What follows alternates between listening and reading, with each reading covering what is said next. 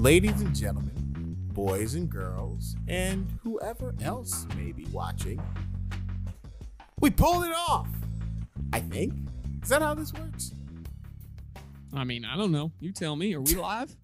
I think we are live. So you get a chance to see, I guess, a piece of what we do in person. Unfortunately, we were not able to do this on Instagram Live. The beauty of trying to do this thing live is that you get to watch us correct our mistakes in real time. And I promise we actually won't edit this out of the post-prod. I think it's more fun that way. Well, what we should tell the people is that you are here for the first ever live edition of Award Tour, the podcast. Da, da, da, da. I am Brian Albin. He is Nkwa Sonye. And this is episode 16, my friend.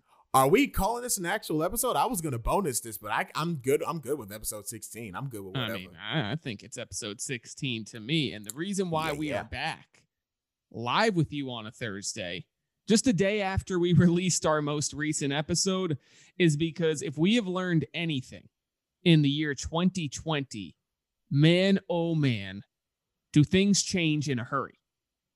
Because on Tuesday, when we were recording, we were talking about the possibility of the Toronto Raptors and the Boston Celtics potentially boycotting Game 1 of their Eastern Conference semifinal series as a form of protest against the police shooting of Jacob Blake in Kenosha, Wisconsin. Now, at the time, this was about 48 hours ago, I was skeptical that we would see any games not happen. You were pretty sure it would. I took the L on that one because we didn't even get to Thursday before the Milwaukee Bucks were striking again for Game 5 of their first round series against the Orlando Magic. Since then, we have not seen a minute of NBA action, and we probably aren't going to until Saturday, potentially Friday, but it seems like Saturday at this point. But before we get into the future, before we get into what comes next, and before we give off a couple makeshift awards, because we have to do it. Yeah, you're right. You're right. What are if you could just rewind the clock to about 4 o'clock yesterday, what was going through your mind and what was your reaction? I would say that the biggest piece for me was the fact that it took other dominoes to fall before Milwaukee stepped in. And I'm actually kind of glad that it happened that way, because the way that the NBA has moved and the way that people are sort of seeing the league at this point, they're going, okay, fine. Of course, the NBA is going to do something. They planned it, whatever. Nobody plans a strike. Nobody. And when it started to happen, I was really, I don't know if excited is the right word, because we'll get to it a little bit later. But the fact that it reached a point where folks just said, enough, we're done. That to me was really very gratifying. I'm not sure where those good feelings are right now, because I'm sure we'll get to it a little bit later. But I think from the start, the fact that it happened in the first place is a really big deal. And I know you were not a big fan of how Kyrie approached everything, but honestly, I think this validates everything he was trying to say in the first place. So we still disagree on that point, because I think the one thing that I said Tuesday that still could resonate here, the impact of this moment right now, and the reason it has shaken the sports world the way it has, because, for those who haven't been paying attention, it wasn't just NBA games that stopped playing. As soon as the NBA players made their move, we had a few Major League Baseball teams that decided not to play their games yesterday. We had, I believe, 4 MLS soccer teams who decided not to play. The WNBA just totally shut it down. And Naomi Osaka, the tennis player, said she was not going to play her match today, which led to the Women's Tennis Association, as well as the men's tour, deciding to cancel today's games and postpone or matches and postpone them another day. So they set off a firestorm that I don't think would have been possible if they weren't there in the first place. If they didn't go down to Orlando in the first place and just never showed up, once again, I go back to the idea that it would have just intermingled with coronavirus and concerns of going into a bubble altogether. I don't think it would have had the impact that it had to watch the NBA for the last 3 weeks, get people feeling good about it again, and then have it pulled away. I think that's making a bigger impact on people, and it's making people take note more that, wait, you mean the league was able to overcome COVID-19? The league was able to find a solution to a virus that we can't find, but the players are telling us there is a different virus out there that no one is addressing the same way, and that is racism in America. And so they're going to shut it down because they're not here to entertain you if it can't be treated with the same seriousness. So I think we're talking about Kyrie on two completely different spectrums. And I would say the first spectrum in particular is the fact that no matter what you make of Kyrie, saying maybe they shouldn't go to the bubble, one of the biggest points of contention was that he said, bringing back the league would be a distraction from the real issues. And guess what? By the players striking, it actually totally proved his point. Because it's so easy when you see messages on a field, on a shirt, what have you. It is ridiculously easy to go ahead and just assume that things are still going as usual. The games are still being played. There were still exciting moments. Thank you, Luka Doncic. And yeah, you have to, quote unquote, suffer a few different commercials, suffer through a few different logos on a shirt or on the backs of your jerseys or what have you, but you tend to think that everything is okay. The idea that Kyrie was pushing forward that kind of got buried, I think, in our discussions was that the idea of the league coming back meant that everything was okay when things were not okay. And the fact that this strike has really brought a big response, I think that proved his overall point in terms of the league and where the players have the most say and have the most impact. Because if they can play, like you said, they take it away, now all of a sudden you don't have Game 5 to be distracted by anymore. That's a real statement, and it was proved correct. So I think that is mostly true. I think I just take a little bit of exception with the word distraction. Oh, that's the perfect word to use.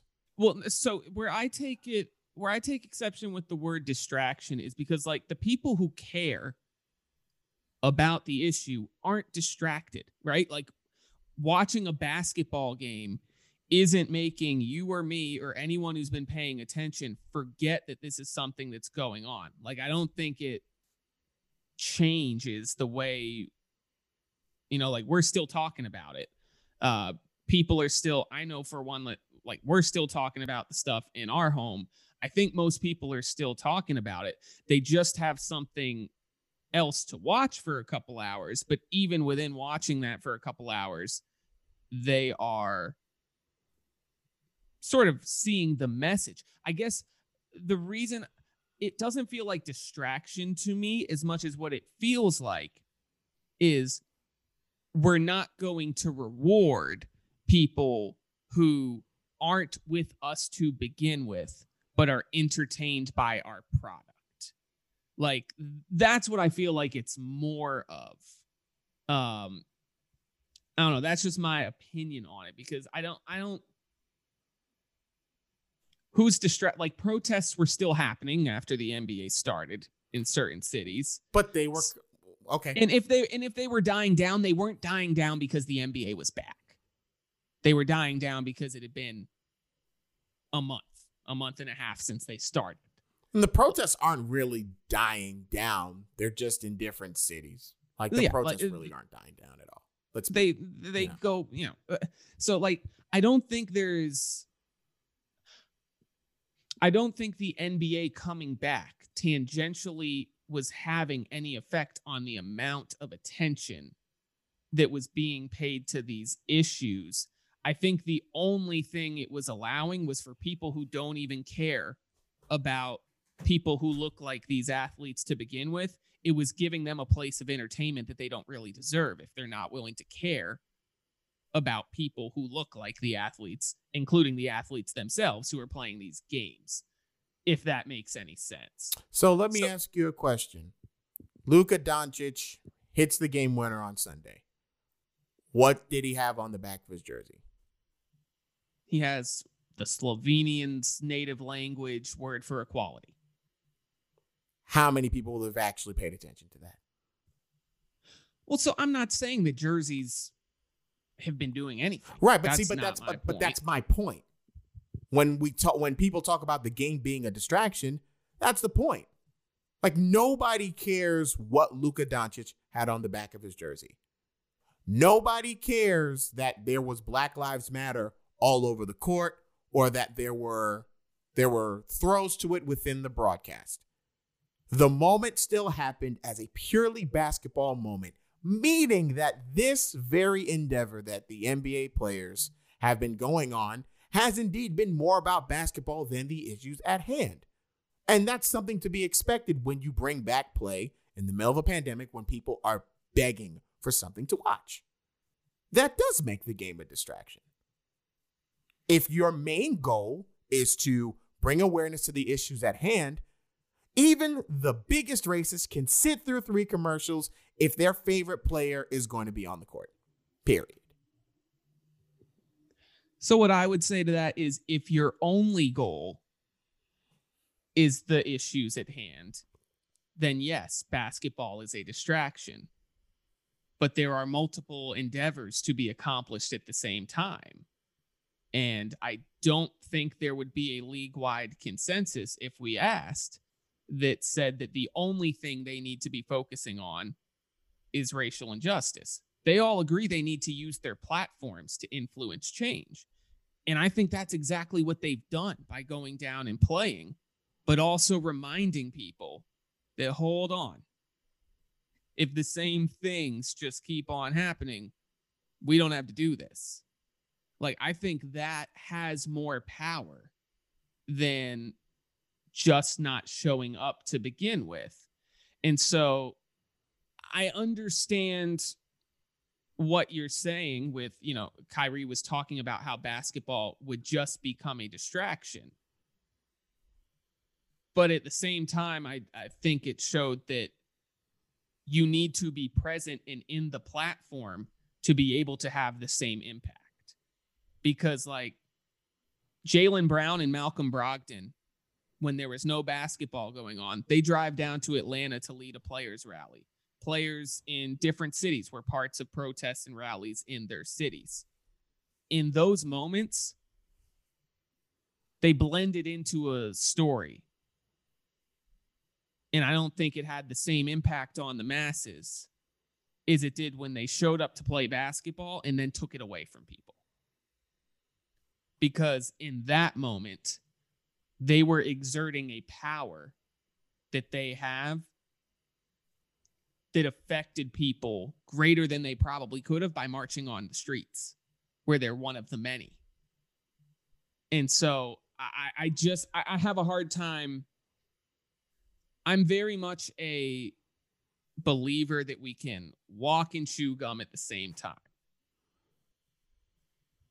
And I believe in that for the players, that they can both finish their season and do things like they have done in the past couple days that are possibly going to lead to greater change.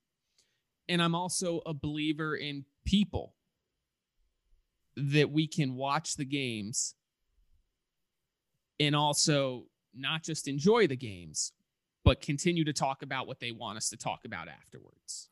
For those of you just joining us, this is the live version of Award Tour, the podcast. This is the sort of thing we do every week, and we are continuing that conversation. If you've got something to say, pop a comment in live on Facebook and on Periscope. also known as Twitter, because I think Twitter bought that too. I'm glad you brought up playing because it's a perfect segue into the news later today that despite reports earlier yesterday that there was talk of ending the season prematurely, that the players instead are agreeing to resume the season. I have my thoughts on that, but I want to hear yours first. I think personally that it's the right decision.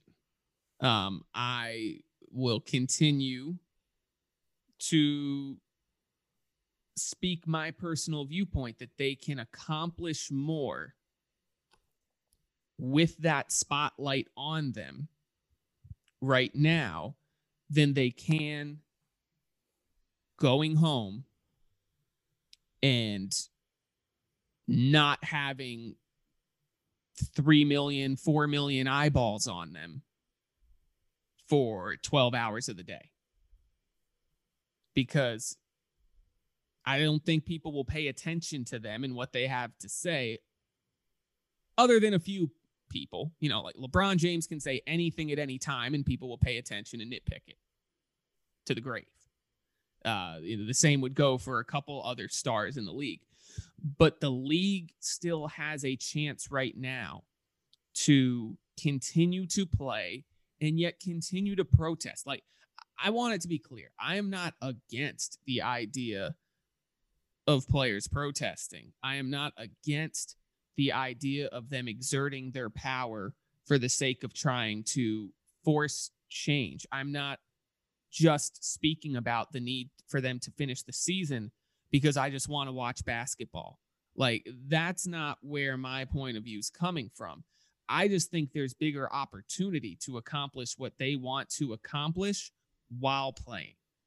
And maybe part of that is like boycotting a certain amount of time of the game, literally just letting the ball bounce and not playing. You know, whether it's from the opening tip-off until 8 minutes and 46 seconds on the first quarter, just nobody's playing and just run the time. Like, I feel like there are opportunities to make those statements within the course of the game, within the course of finishing the season, that you just won't be able to have that same impact and cause that type of emotional reaction that they've caused in the past 2 days without being there and without being in the forefront. I'm so glad you mentioned power,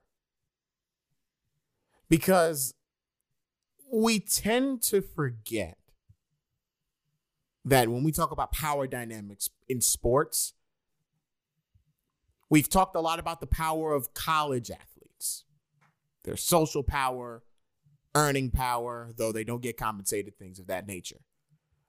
What we forget about professional sports is that for all the power that LeBron James has as a member of the Los Angeles Lakers, in terms of the changes that those players want to enact, the Buss family wields way more. Mickey Arison, owner of the Heat, had the Heatles, had everything. He was seen as a big, smiley, great owner, all that sort of stuff. And if you look, I found an article today by The Guardian that outlined every American sport team owners and what political causes that they donated to. And so I wish that the players did not give in so soon. I think it is disrespectful to me. I think it's disrespectful for anyone to say what these players should or should not do, because at the end of the day, all of these protests, and I don't normally do this, but shout out to the New York Mets and the Miami Marlins. They walked on the field, had 42 minutes of silence for Jackie Robinson, and flat out did not play. Baseball does not usually do that. We kick baseballs behind a lot verbally. I want to give them props for that because I don't know who they told about it. It didn't seem like it was orchestrated, which is great. But back to the topic at hand. When we talk about power, it gets neglected all the time that the owners of these teams have that power. They have the financial power. They have the whisper power to other people within that circle. And as it turns out, the fact that going in and saying, oh, okay, fine, do your little strike or whatever, but then the league gets to go around and call the postponement, get in the front of it when they had nothing to do with it. And then you allow the owners who have all of that power to just say, oh, well, there's nothing we can do. Because if these were owners of small businesses and they were representing something smaller and there was something big that happened, they would lose the support of that community. And now you're looking at multi-million, in some cases, multi-billion-dollar professional franchises with owners who have an unwieldy amount of money, and they donate to causes that hurt their players and the communities that those players come from. Do I know everything about the meetings that they had last night? No. But the fact that play resumed in less than 24 hours to me is not the greatest sign that anything actually got done. And I understand, we've heard about it all the time. There are big financial ramifications to not playing, of course. But within that same argument is a subtext that says, well, change doesn't happen overnight. You want to know why? Because we keep punting. Because they keep making excuses. Because multimillionaires and billionaires go, oh, well, I don't know. I sent out my political donations and whatnot, which are all public record, by the way. But, there's not really anything we can do. I don't know what you want me to do, LeBron James. I out-earn you 5-10 times, but my hands are tied. What do you mean they're tied? We talk about leverage. We talk about power. It doesn't seem like they used it. And what sucks is that, as I mentioned before, this is not their problem to fix. So I'm not judging them for coming back. What I am saying is that I wish we had seen a holdout last a little bit longer, because as of right now, it seems like we just returned to the status quo and that we'll just have a few days of no basketball. So there's a couple layers I want to get to. First, who has said there's nothing they can do and their hands are tied? That's how they have reacted, because all of these public statements still don't get to the point. So far, the hardest hitting statement has been from an NFL team, which is yikes. So I don't want to go and get on the owners until we know what has come out of these meetings, because I want to try and find it, but Mark Spears of ESPN, I believe, reported within the last half an hour that a Descript action plan agreed to by the owners and the Players Association could be released by the end of the night. Okay. And that includes let me try and find this. I'm glad we're doing this live, because I would love to be wrong. I would love for there to be a fact. Because look, who doesn't want to compete? Who doesn't want to play if you can? But if that means something actually got done, okay. So, I think, let me try and find the statement, and then let's see. Here we go. The NBA Players Association and the NBA could be putting out a joint statement tonight following the conference call between the union and owners. They could be announcing a direct action plan that includes a push for police accountability, voting registration, and support for the George Floyd bill. That's from Mark J. Spears within the last hour. All right. So, the one thing I don't know if it is the one thing that gets tricky with this is anytime people step into a situation where they strike, protest, whatever you want to call it, against certain things, everybody wants to know, well, what is it going to take for them to have accomplished the goal? And so the first thing that I think we need to recognize is the players are already succeeding. Look at the number of NBA arenas that are now set up to be voting centers on election day on November 3rd. Like, that is something that players are pushing for, and the owners of their teams are helping make happen. Now, does that stop a cop from shooting a black man tomorrow? No. But is it something that you pushed for and that you got action on? Yes. Does that make that a success? Yes. The financial contributions are not that much action, but they're action nonetheless. Just trying to think of other things we have seen happen so far, like, ownership of the Milwaukee Bucks, helping their players get in touch with the attorney general of the state in the locker room after they decided to postpone their game yesterday. Like, that's the Bucks taking an action, saying, you need to help us with this, everyone collaborating, and something happening. What it leads to, that's always going to be hard to find out. And that's the toughest part about this. Like, there is so much of what is being fought against that is going to be really hard to fix, and it's going to take a long time, which is shitty. But like, I have a hard time with just the idea of they didn't hold out long enough if we don't know what they've agreed to yet and what they're going to come together on and speak out on.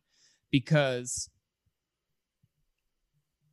if they hold out 7 days versus 2 days, is that consequential?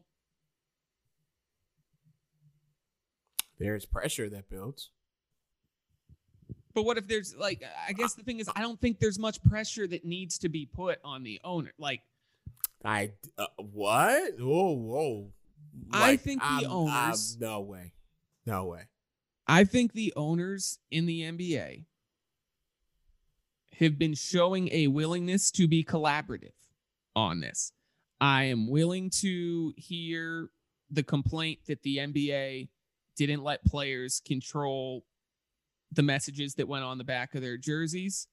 And that's a valid criticism. Like, absolutely, 100%. For the most part, though, I think there is a track record of trust between the two sides and a willingness for the two sides to listen to each other and try and find common ground, which is not something we can say for all leagues. So I just have a hard time with the idea that the owners are going to be like need extreme pressuring. I think the players accomplished their goal yesterday. I think the owners are listening. I think they've got the ear of the owners, and I'm excited to see what this action plan is, because maybe I'll be wrong. Maybe it'll be inconsequential actions that get agreed to, and the players will look like they bluffed. I have a hard time thinking that's where it's going to go. Well, the problem is that if you look at even the NFL 2 years ago with the Players Coalition that formed, you're talking about, our teams will commit $30 million in total. It's $1 million a team. And this is, I forget criticism of the NFL aside. I just don't think there is not the track record that we would love to see, that owners actually take the issues of the players in their community seriously. There is no track record for that.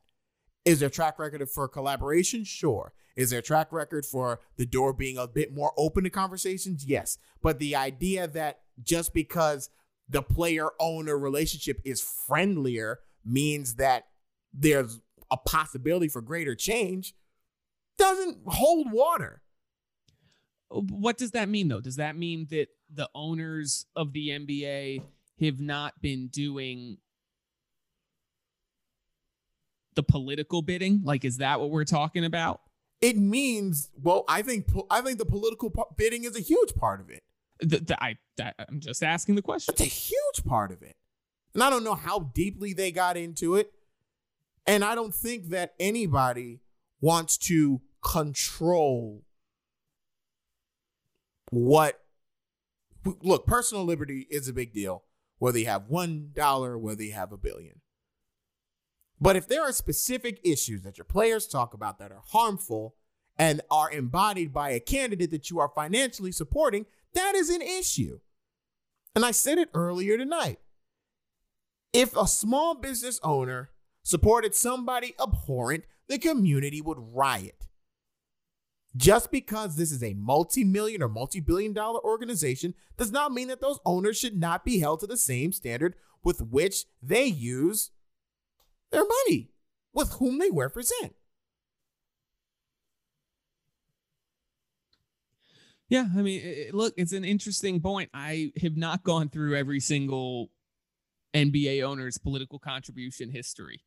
So I have a hard time knowing outside of Tillman Fertitta who is donating to causes that subvert the message that the players are speaking of right now. So did James Dolan, which is not a surprise. Well, I mean, that's not a surprise. That's not a surprise, no. Not a surprise, Everybody would be happy if he was gone. So, but I don't know. I guess my question for you is, if they didn't play and they just canceled the season and they take the carrot off the table, what happens? What happens that is more aiding the cause than what they're attempting to do right now? Nobody likes to lose money, correct? You don't think that there would be an emergency owners? All right. They're not coming back. We apparently have to do something because everyone thinks that the owners are going to be able to just easily take the CBA route and cut their players or whatever. Have fun trying that. Because money aside, public perception is everything. And Adam Silver knows that. And if the players had, again, whatever their strategy was, there's still more to be said. What I am pitching as an alternate scenario is that if the players say, this isn't good enough, come back to us when you actually have something to talk about and make it indefinite at least, then the conversation has urgency. The reason why the quick turnaround for me was a little bit iffy was because it was less than 24 hours. So either they were really that serious, which is the best case scenario, or they placated. Same way people always do when they're in positions of power. They placate just so that they can get through the season. I cannot imagine how many times the phrase, let's just get through the season and we'll talk about it in the off season. Continue to kick the can down the road, then something comes up and it gets kicked down the road again. And I don't think that that's acceptable.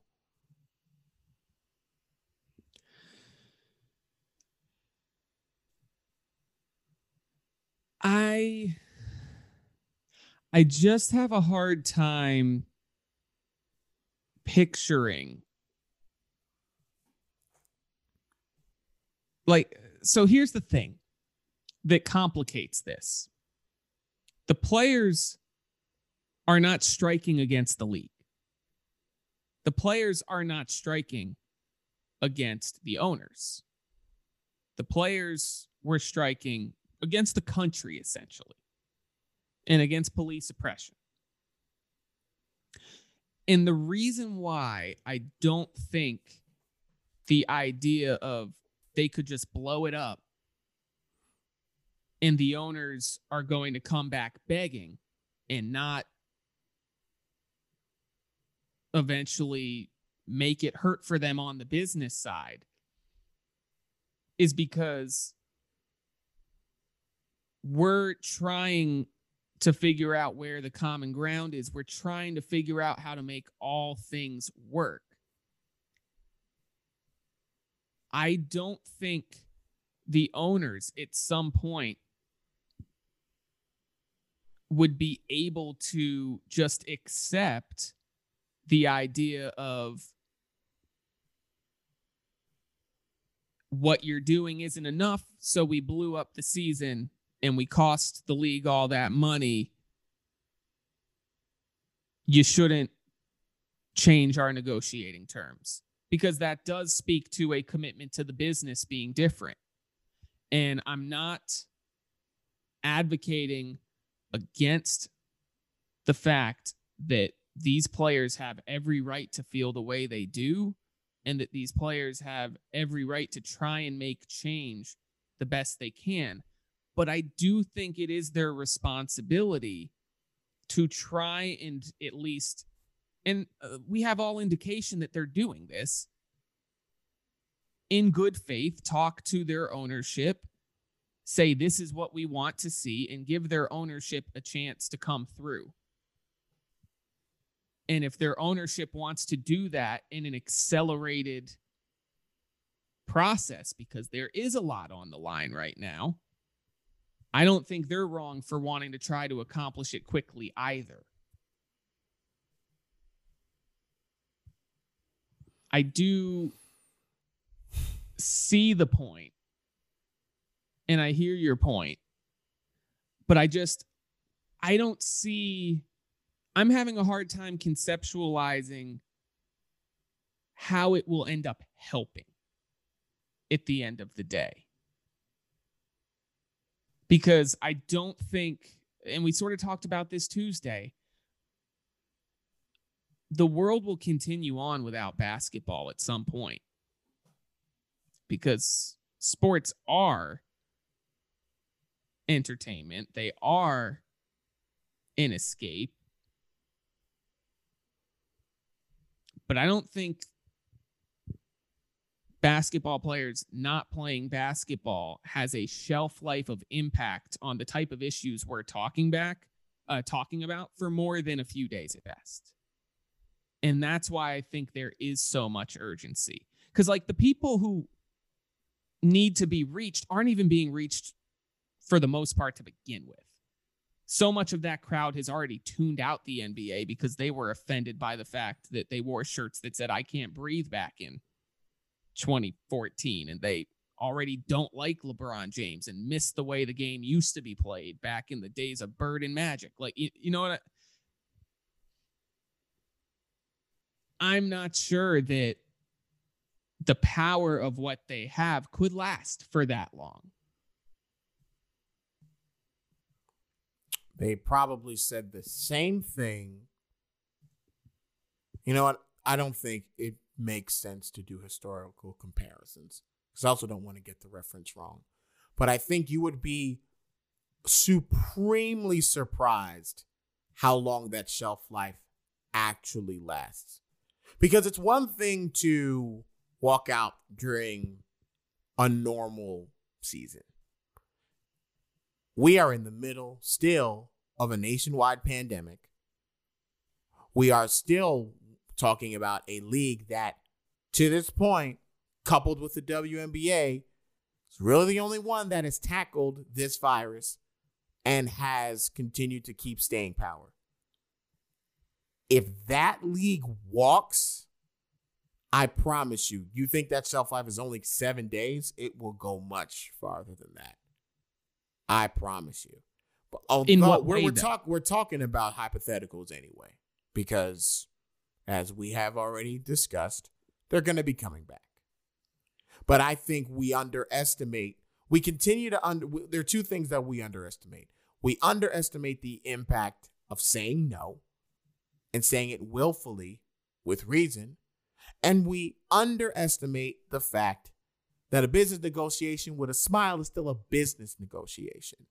I think there's a lot of goodwill that is being bestowed upon ownership that they ain't earned yet. And I think the more that we continue to objectively look at what is going to come of this document that will soon drop after this meeting, I can't wait to see it. But the idea that ownership just should be given the benefit of the doubt, that's what the whole resurgence of this movement has been about in the first place. White America wants the benefit of the doubt so bad when they've operated in bad faith for four centuries. And while we can't draw a direct parallel between 400 years of oppression and the Professional Basketball League, when it comes to labor ownership negotiations, to assume that those with the power are automatically going to be in good faith for the sake of the business, it doesn't hold water. It doesn't hold water. Yeah, I guess when I hear that sort of sentiment, then it does feel like it's a strike against the owners. In a way it is. Not directly, but in a way it is. Because this is saying, you've had this power, we're going to call you to the mat to do something about it. Can't just be us. We can't wear those warm-up shirts, decide to kneel before the anthem, all that sort of stuff. We can't go do that and then you just stay quiet while our literal community where our home arena actually is suffering. And you are supporting people either explicitly or implicitly that cause that harm. You are watching Award Tour, the podcast, our first ever live stream here. We are talking about the events that have been going on, mostly in the NBA, but we are on the topic, and it seems like our topic is essentially churned into what will be good enough in terms of the olive branch that the owners offered the players to justify the NBA players coming back to action. And so the question I'm going to ask you now is, I'm going to read the statement that the Baltimore Ravens have put out. That's the statement I was talking about. I'm going to ask if this is good enough, because what was written out by the Ravens today, with yet another example of racial discrimination with the shooting of Jacob Blake and the unlawful abuse of peaceful protesters, we must unify as a society. It is imperative that all people, regardless of race, religion, creed, or belief, come together to say enough is enough. This is bigger than sports. Racism is embedded in the fabric of our nation's foundation and is a blemish on our country's history. If we are to change course and make our world a better place, we must face this problem head on and act now to enact positive change.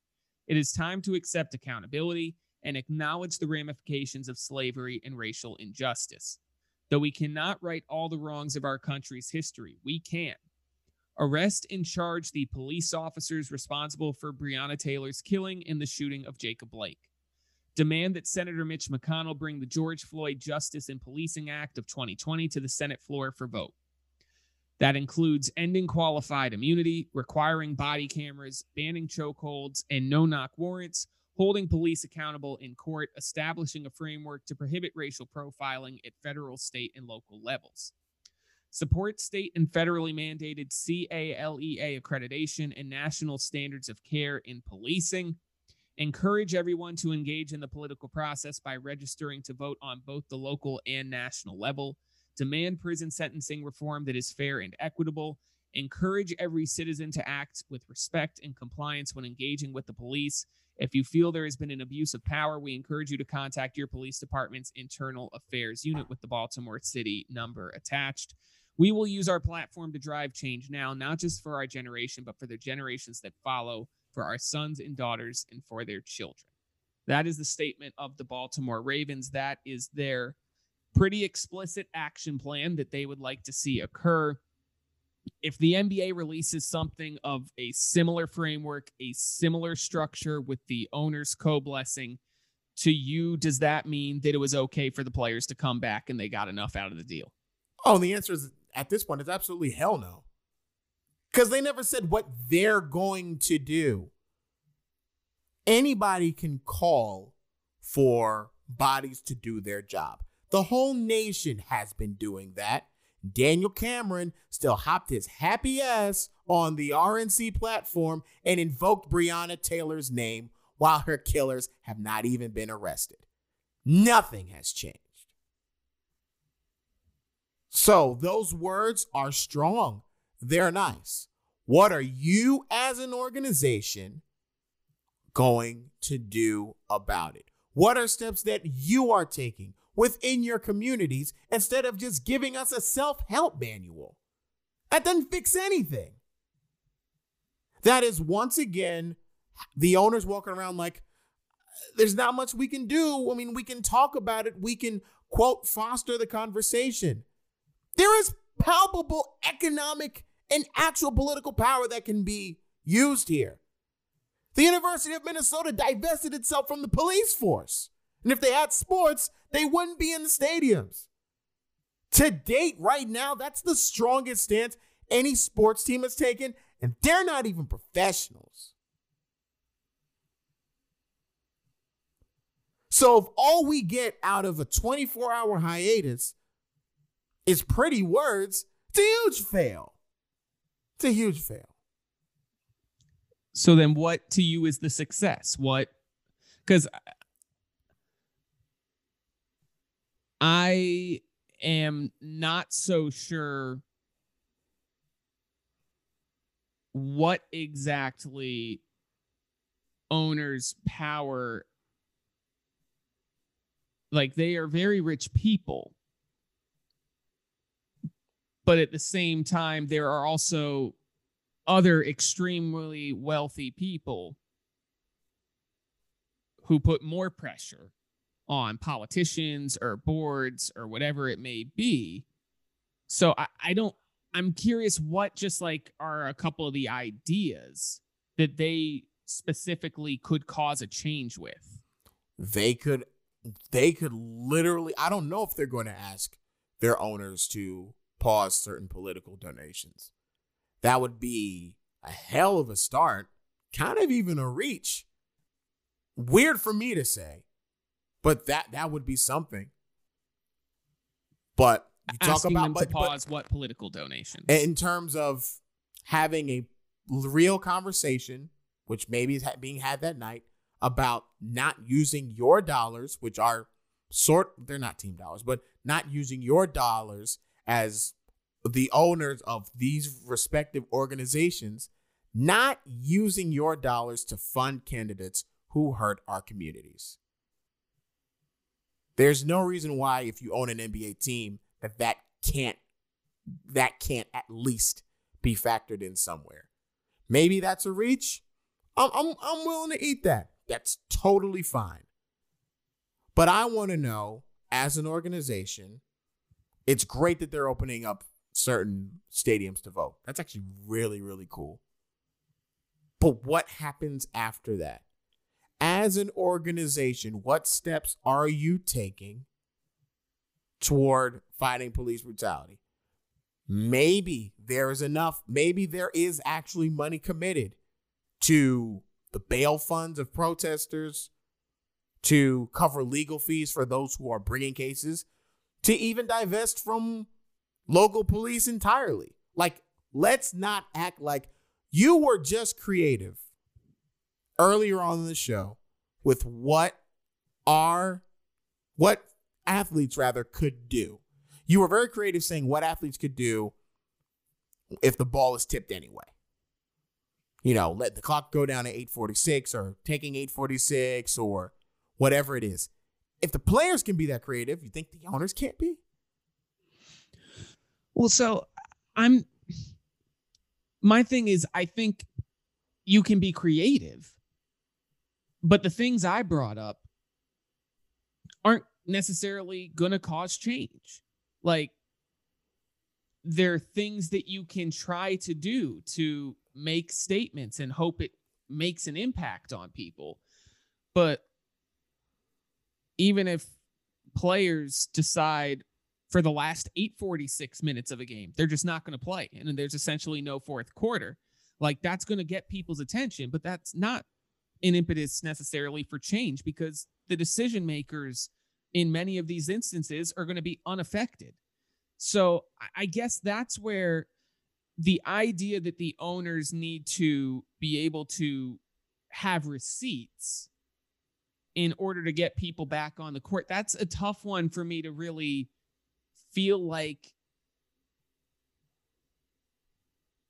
I know what is even achievable in that regard. Like, I think of the idea of divesting from the police and not having police at, the games. There has to be an alternative. is the alternative that the organizations are going to create a private security for their arenas? Like, cool. Yeah, that sounds like a good idea.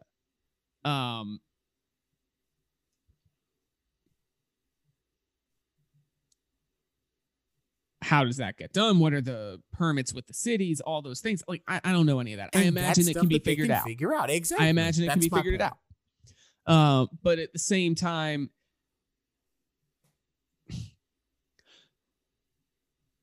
I don't know how to say it more bluntly, and it hurts me to say this. I don't know what the owners, what the players, what average citizens can do that's going to stop a white cop from shooting a black man the next time he feels threatened. There's not any one thing that can be done right now to stop that from happening. There are so many steps we need to take. And it sucks to say that. And that's why I'm nervous of these players. I think these, to be clear, I think these players have done a wonderful job thus far.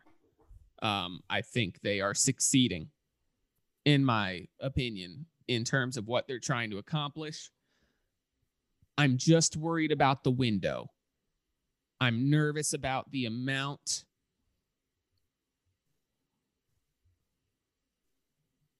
in this instant gratification world that we can demand to see instantly before we lose momentum.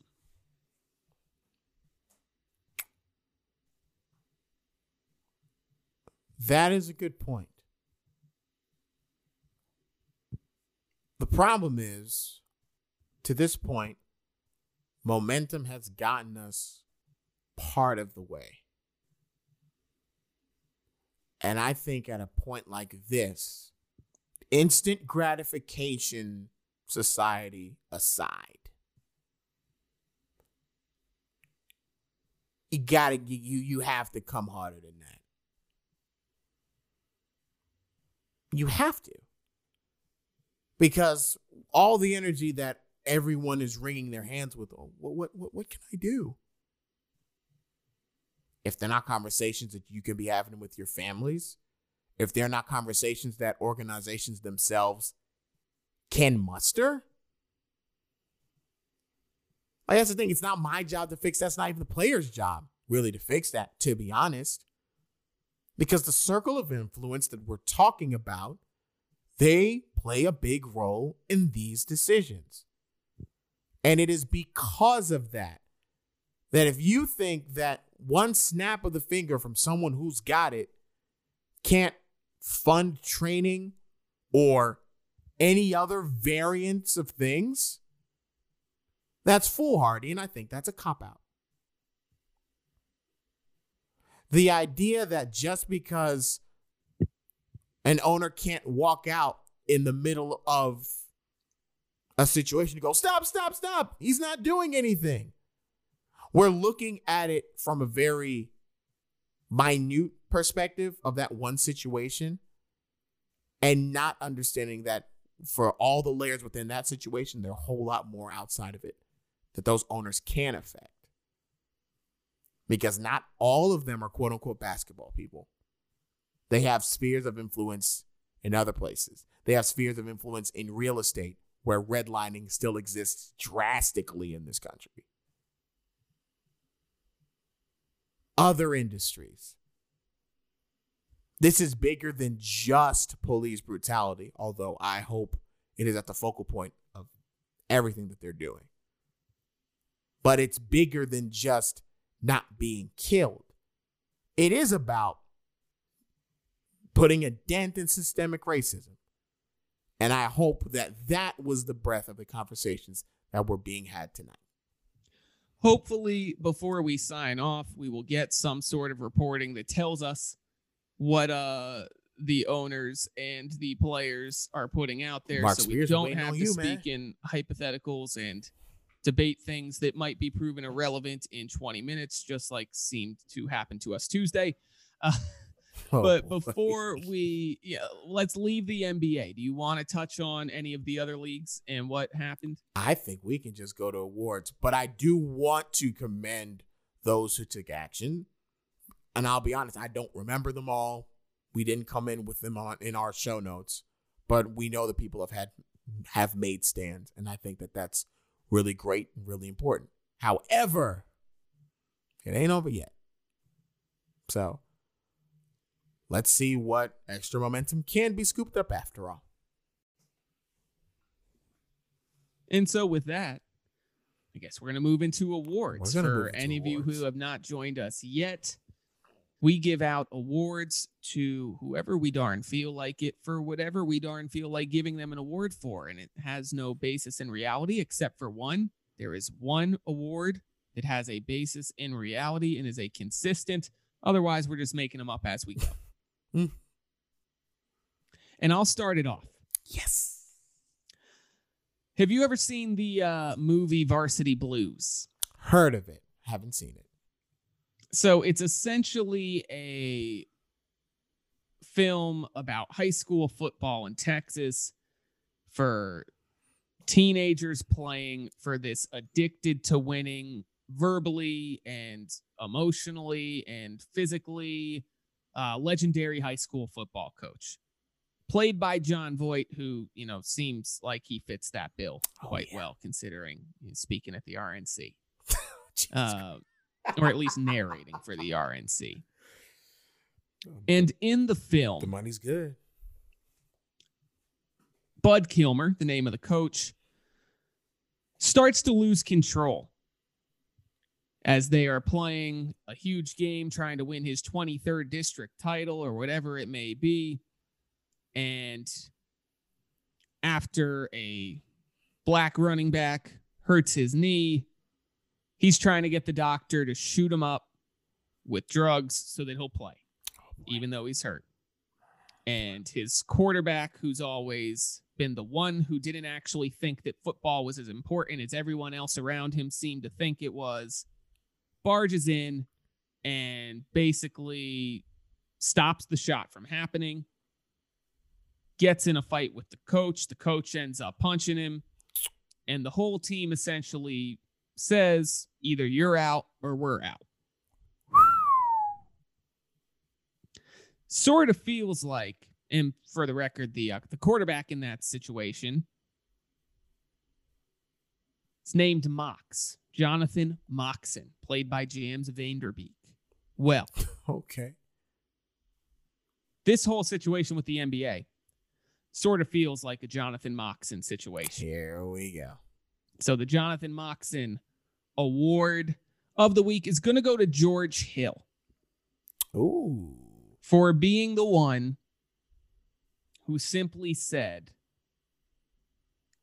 this game right now is not that big a deal, and we are going to fight back against the system. And he had the respect of his teammates that they quickly followed. And that's where we got to where we are today. So George Hill, award to you. I do feel bad for the Orlando Magic that they weren't in the loop. That probably hurt some of them. They probably felt pretty disrespected to show up on that court and look like they weren't in on it. Yeah, in on it. That hurts. That probably hurts a lot of those young men. So I do feel bad for them that happened. But I still think that does not change that George Hill should be rewarded for being the one who, while everyone was sort of dipping their toe, just jumped in the pool and said, we'll think about the consequences later. This has to be done. So kudos to him. Absolutely. And of course, there's no way that I could end this venerable occasion without making fun of bringing down the mood. How? Well, if you've followed our show, I have given an award to the same person twice already. That would be one Senator Kelly Loeffler. Why is that? Well, she, as a senator, owns the Atlanta Dream and has made very conflicting remarks that don't quite reflect what she actually is, quote unquote, supposed to be doing. And do you know who reminded me of that? One Daniel Cameron. Now, 2 days ago, you asked me if I was watching the RNC. I said, why would I ever? So the clip that I'm referencing came across my timeline because they're like, I can't believe he invoked Breonna Taylor's name. And I'm going, I don't know. I was literally like, you know what? I don't know why I'm clicking play, but okay. And this man, Daniel Cameron, who is, by the way, the Attorney General of the state of Kentucky, which means he can bring charges at any time, was waxing poetic about the liberty of this country and how our current occupant and exhibits those values. And the clip will speak for itself. I'm not going to play it now, but I'll put it for those who are listening for the podcast. It's going to go right about here. For everybody else, you can look it up on your own. But that is disrespectful and very double-minded. So Daniel Cameron gets the Kelly Loeffler Award for being so double-minded and unfit for his role. I've got one more for us. Are you going to take us out on a happy note? Is that what this is all about? I mean, I was leaving the Maya Moore. That's a very happy note. Do it. Do it. Courageous, selfless athlete to you, but you decided not to take it. So I'm going to take it. Please take it. The Maya Moore Award of the Week for courageous, selfless, and on-point athletes goes to the Washington Mystics. We already knew that these WNBA girls, these women, they don't play around. Good at it, by the way. They know how to make a statement unapologetically. And the Washington Mystics made one yesterday when they came out to the court before postponing their game in white t-shirts that on the front spelled out Jacob Blake and on the back had 7 bullet holes drawn into them. If you're going to make a statement, go big with it, do it graphically, be about it. The WNBA has been about it all along. They're probably the original pioneers in this discussion. They are. They actually predated Colin Kaepernick by a few months. So, Maya Moore, Award of the Week. Got to give it to the Washington Mystics. Go Sticks. Forever been about it. Forever been about it. And I personally could not be. I wish it didn't have to be for this, but I am very, very, very happy that it's still being done. Like, I know that I spent most of our hour and change talking about how they shouldn't just have to talk, but the fact that they are speaking in the first place is a good thing. It is. It's a wild time, and these last 2 days, it's hard to reflect upon them without the word textbook coming to mind, because there are a few moments in your history classes growing up where sports were able to be a part of the historical context discussion of this country. You think of Jesse Owens going to the Berlin Olympics and running and dominating in front of Adolf Hitler. Mm-hmm. You think of the Miracle on Ice sort of at the tail end of the Cold War.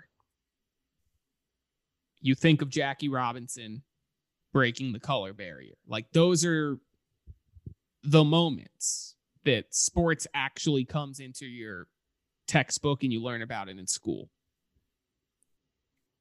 Kids will be learning about these past couple days and players striking against an American issue, not a labor disagreement with ownership about finances, but purely striking against a societal issue and telling the American people, you don't deserve our entertainment until you value us for more than our gifts and value us as human beings. Our children, our grandchildren are going to read this in textbooks one day, and to be living it as a sports fan, it's an encapturing, proud moment to see the impact that sports can have on the world playing out in real time.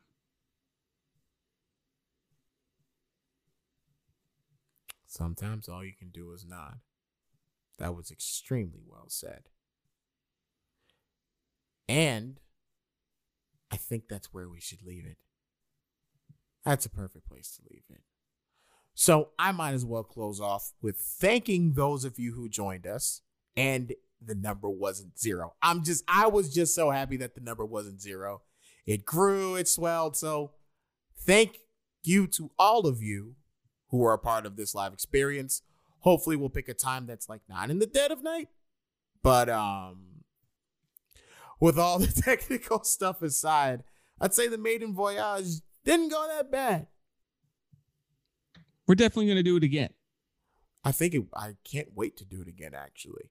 But in case you want to hear more of this sort of talk, and I promise we have a little bit of fun along the way, we are available wherever you get your podcast, hosted on Anchor, where you can leave a voice message and nominate an award, or you can also tune in on Spotify, Apple Podcasts, and wherever else that you get them.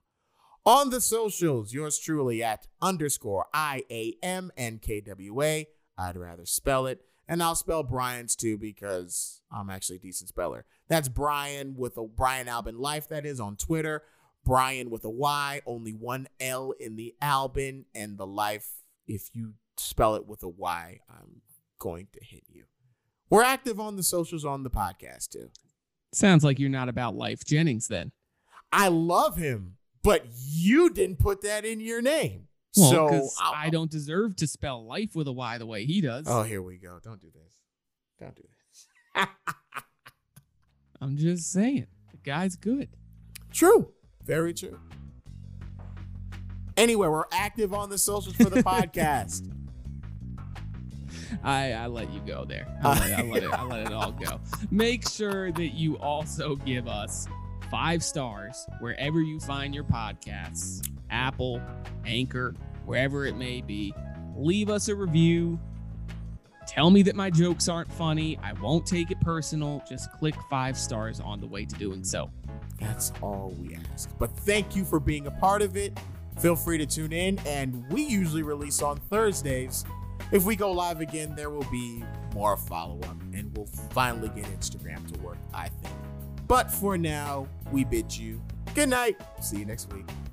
But not live. You'll have to actually subscribe and follow us for that. Sorry.